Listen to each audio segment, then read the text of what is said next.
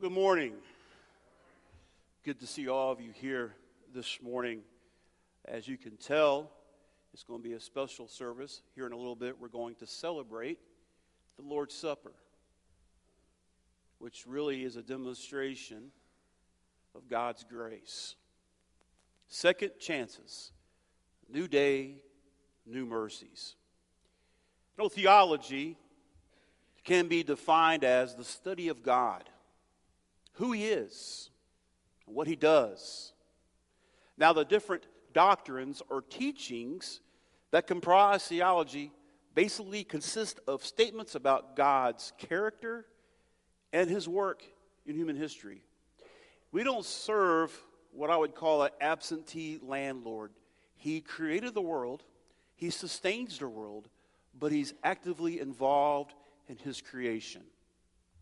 Now, the purpose of theological study is to increase our knowledge of God. Theo meaning God, ology meaning study of. And we do that to increase our knowledge of God. Now, the goal of increasing our knowledge of God is to live lives that are characterized by growth and obedience to God's revealed will. Now, one of those doctrines or teachings that are essential to Christianity is grace. Because it's grace that provides second chances. New day, new mercies. Brother Mike has alluded to this already.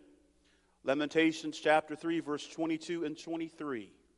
The Lord's loving kindness indeed never cease, for His compassions never fail. They are new every morning. Great is your faithfulness. I don't know about you, but I am so thankful that His mercies are new every morning and that His loving kindness never ceases.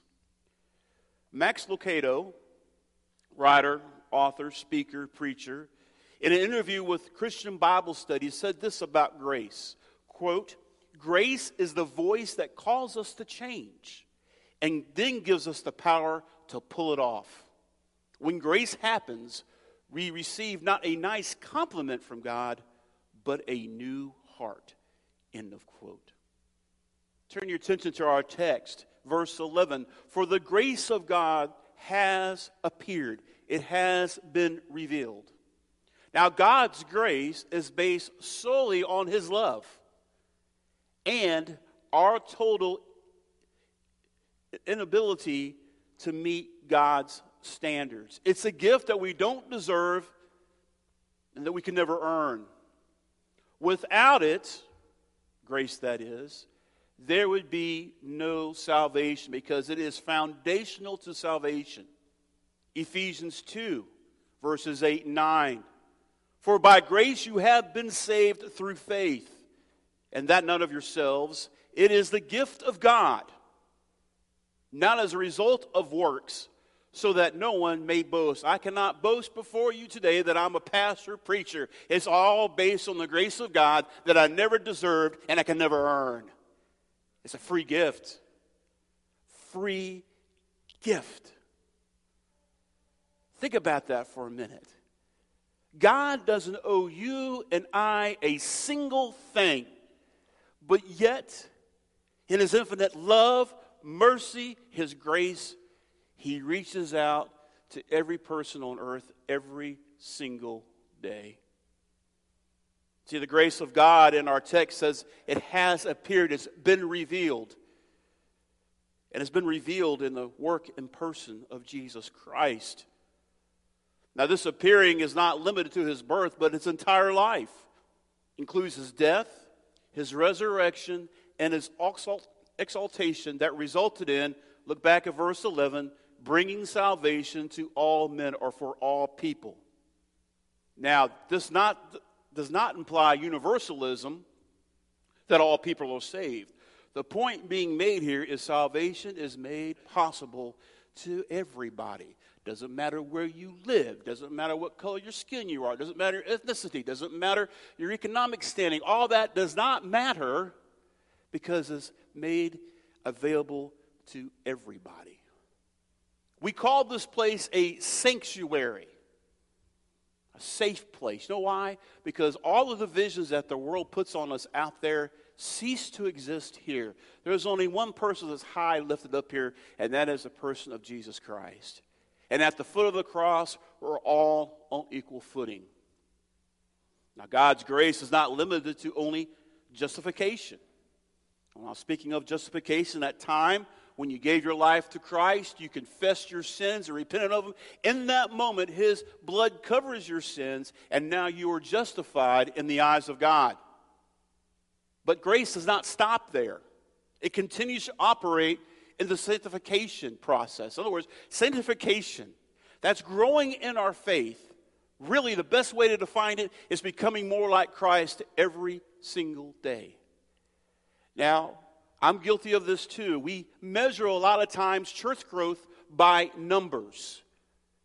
The best way to discern if a church is really growing, does the church as a whole look more Christ-like today than it did last year or last month or even last week? It's all about changing and becoming more and more like Christ. Grace is active and powerful. It sustains in time of need. It produces thanksgiving and glory to God. It affects our conversations. And it enables us to live holy and godly lives, as it says down in verse 12. What was last Sunday? Oh, come on, that's not a hard question. What was last Sunday?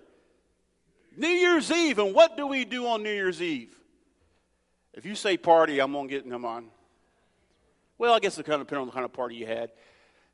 We make what? New Year's resolutions. And a lot of times those resolutions are, I'm going to eat a little less, maybe exercise some more, which sometimes that doesn't go past the first week of the new year.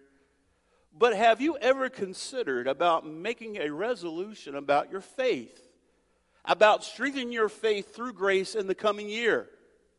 What's that look like? Spending more time in prayer and searching the Scriptures.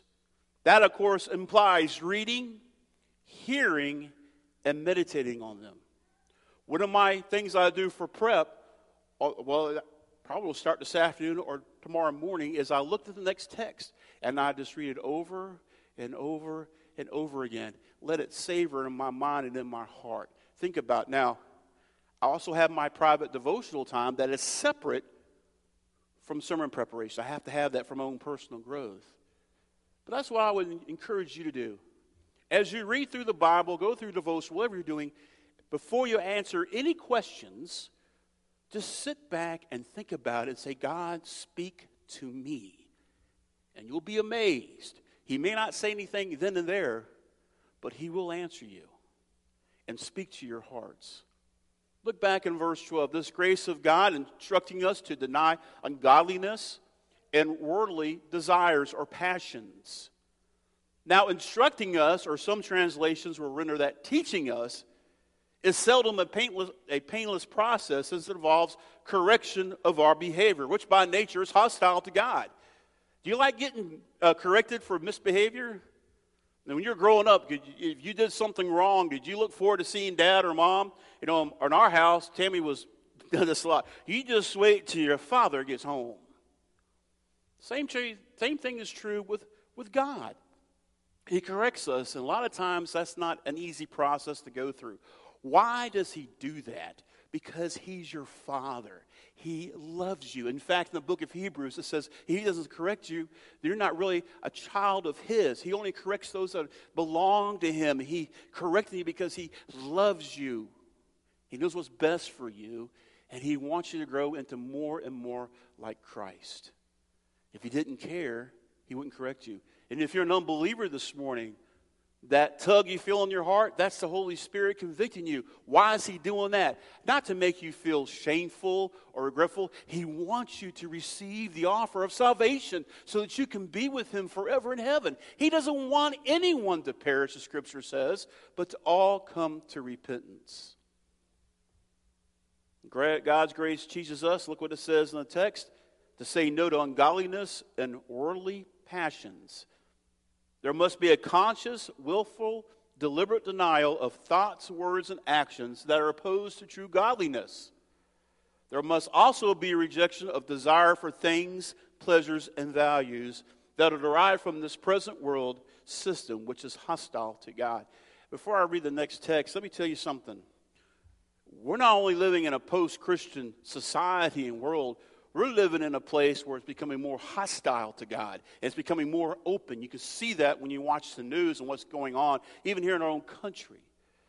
When I first got into ministry, there was the Southern Baptists came through the conservative research. It's going back to the work of God.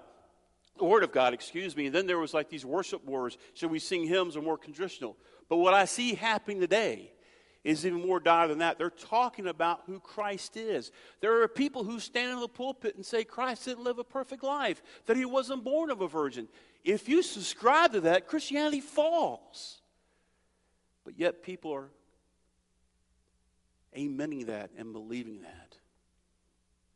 1 John chapter 2, verse 16 and 17, for all that is in the world, the lust of the flesh and the lust of the eyes and the boastful pride of life is not from the Father, but is from the world. The world is passing away and also its lusts. But the one who does the will of God lives forever. Verse 12 also tells us the grace of God teaches us to live sensibly or self-controlled, righteously or upright, and godly in the present age. Self-control is the fruit of the Spirit. Righteously or upright denotes conduct that cannot be condemned. Godly or godly lives denotes lives that are pleasing to God. See, the Christian life, a better way of putting it, the Christian worldview, our values, our morals, and what we believe must be demonstrated in an evil world that is hostile to God. Not everyone's going to applaud you for being a Christian. Not everyone's going to agree with you. In fact, there are people who are outright hostile to you. But we are called to be his witnesses. How can I turn my back on the gospel of Jesus Christ when it literally saved me from the pit of hell and saved my life?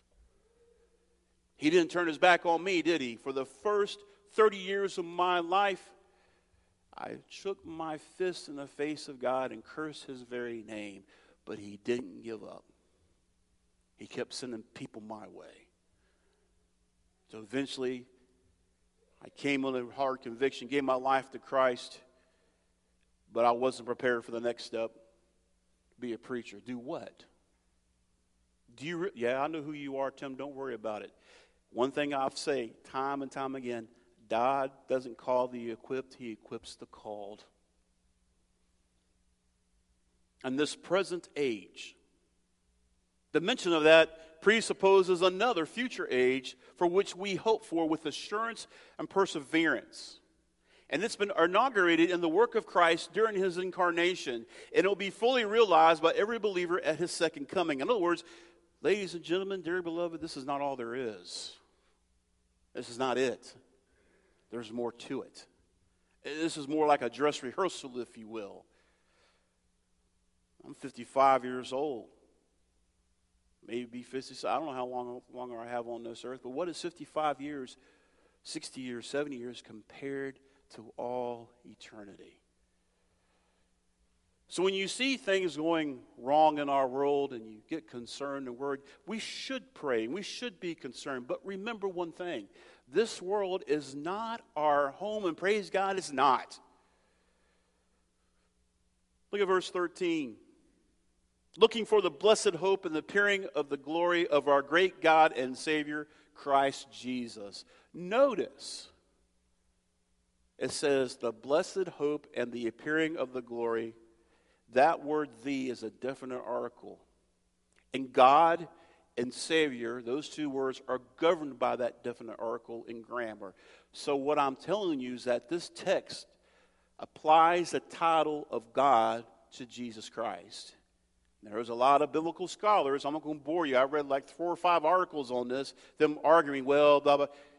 But this text alone does not determine the deity of Christ.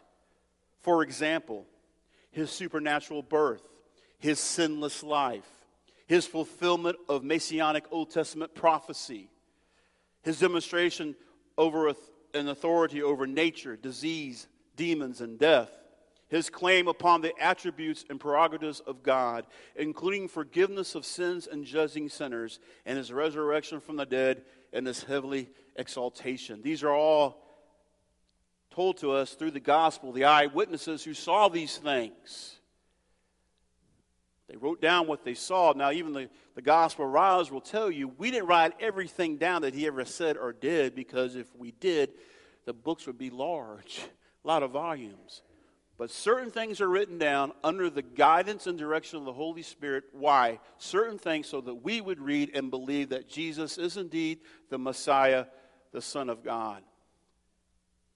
He was fully man and fully God. Look at verse 14. Who gave himself for us to redeem us from every lawless deed, to purify for himself a people for his own possession. This verse tells us the twofold purpose of Jesus' self-sacrifice: redemption and purification. Redemption is expressed in terms of a ransom payment. This ransom payment delivers humanity from every lawless deed. Deliverance from both sin and the power of sin. There's the old hymn, "Oh, bless the thought, my sins in part, my sins not in part but the whole, are nailed to the cross, and I bear them no more." He paid the ransom for you and I. See, sin has consequences. Scripture tells us the wages of sin is death. That'd be real sad if it ended right there. But the gift of God, it says, is eternal life. See, sin has to be answered for.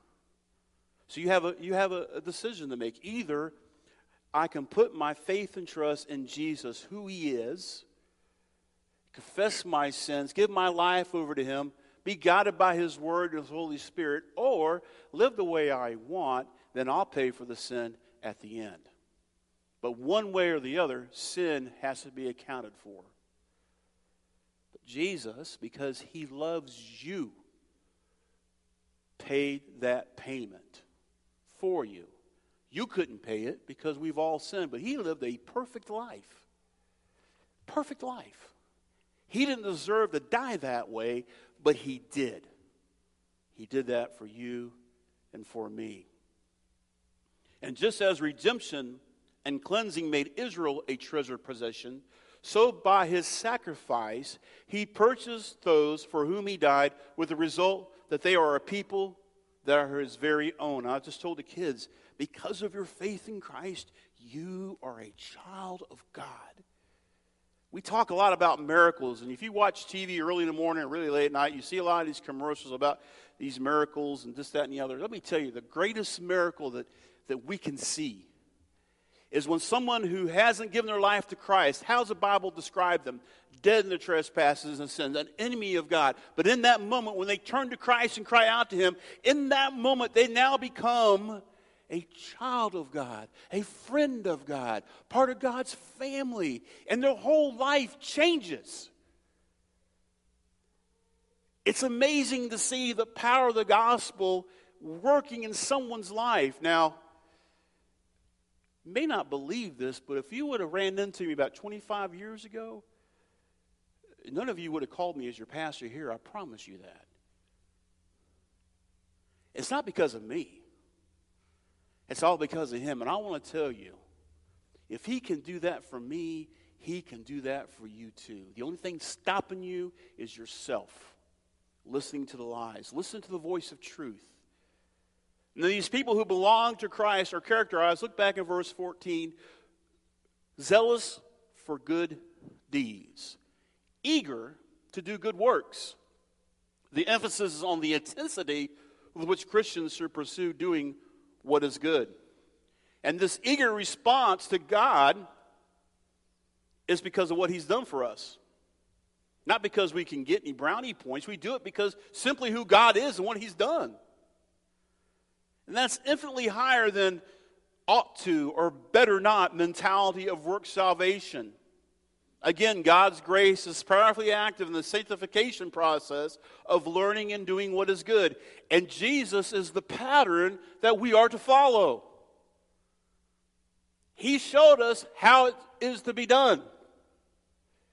And what a powerful, powerful model that is. And then lastly, Titus tells us in verse 15, these things speak and exhort or encourage and reprove with all authority, literally command, and let no one disregard you. Here's the point. Paul is writing this to Titus. Titus is representing Paul, the apostle. He's also representing the gospel. So what Paul is telling Titus, live your behavior in such a way that is beyond reproach. So when you start telling people how they should live and behave, you better make sure that you're living what you're preaching. That's my definition. And that's not only true for him a long time ago when this letter was written, but it's true for us. Are we living the way that we claim to be living? Because let me tell you, the world is watching.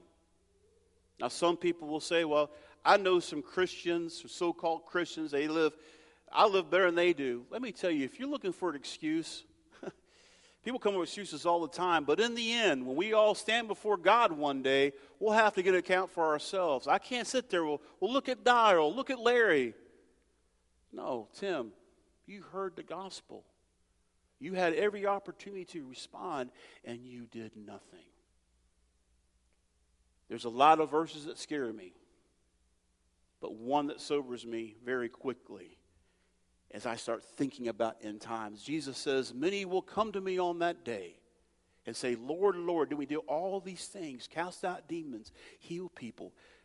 Jesus never denies that they did them, but he denies that he ever knew them. That means we can be so busy of going to church and doing our thing, our programs and ministry, that we lose the focus of what it's truly all about.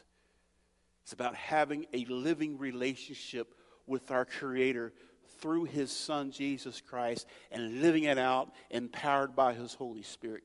That's why we're here. That's what this is all about.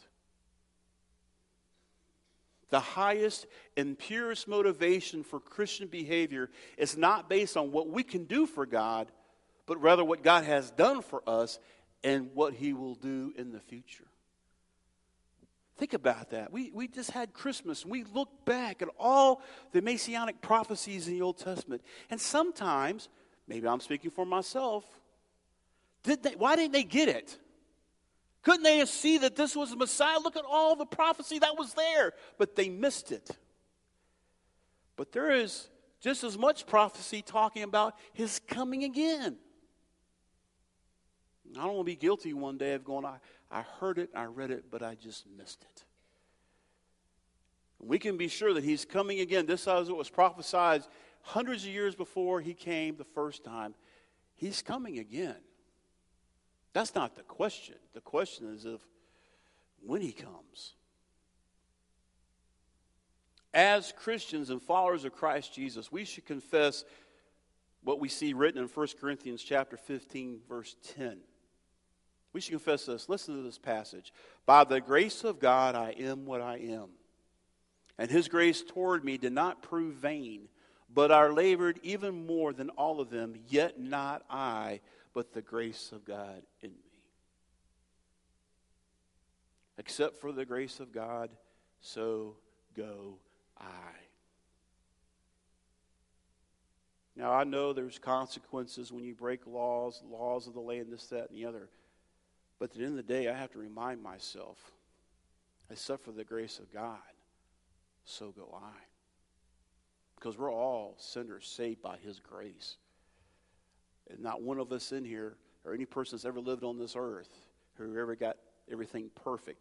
Only Jesus did that. And they took him outside the city and crucified him. When we confess that, we indicate that we understand that the grace of God, look back in verse 12, is instructing us to deny godliness, to deny ungodliness and worldly desires or passions, and to live sensibly, self-controlled, righteously or upright, and godly in the present age. And that brings us back to where we started. The purpose of theological study, which is basically what we're doing now. Preaching is theological because we're talking about God. We want to increase our knowledge of God, which is the purpose of theological study. And the reason we want to increase our knowledge of God, so that we can live lives that are characterized by growth in obedience to His revealed will. And grace is immensely vital, essential doctrine in Christianity. It's grace that provides a new day, a new mercies, that leads us back to Lamentations chapter 3, verse 22 and 23. The Lord's loving kindness indeed never cease, for His compassions never fail. They are new every morning. Great is your faithfulness. And this is what the Lord's Supper reminds us about the grace of God and what Jesus did. Number one, have you given your life to Christ? I'm not asking if you joined a church. I'm not asking you if you're serving in ministry. I'm asking you, do you have a relationship with Christ? If you don't, I'm going to invite you to come up here, and I'll introduce you to Him. If you've done that, but there's things that are in the way between you and God, and specifically before we partake of the Lord's Supper, it tells us to examine ourselves so we can partake in a worthy manner. It goes on to warn us, if we partake in an unworthy manner, we're drinking condemnation upon ourselves. We are guilty of the blood of Christ.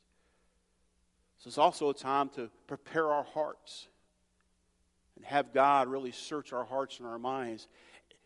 And another thing, if you're looking for a church home and God's been leading you here, we'd love to have you. Maybe you come down and say, yes, I want to join this local body of believers. Or you just need prayer, whatever it is. Please, I exhort you, I encourage you, take this time now and listen to the voice of the Lord. Heavenly Father, we thank you for your gift of grace.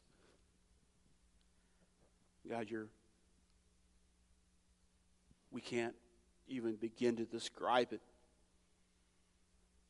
but we praise you and thank you for it. Father, I pray with anybody within the sound of my voice needs to respond to you. Father, give them the courage and the wisdom to do so this very hour.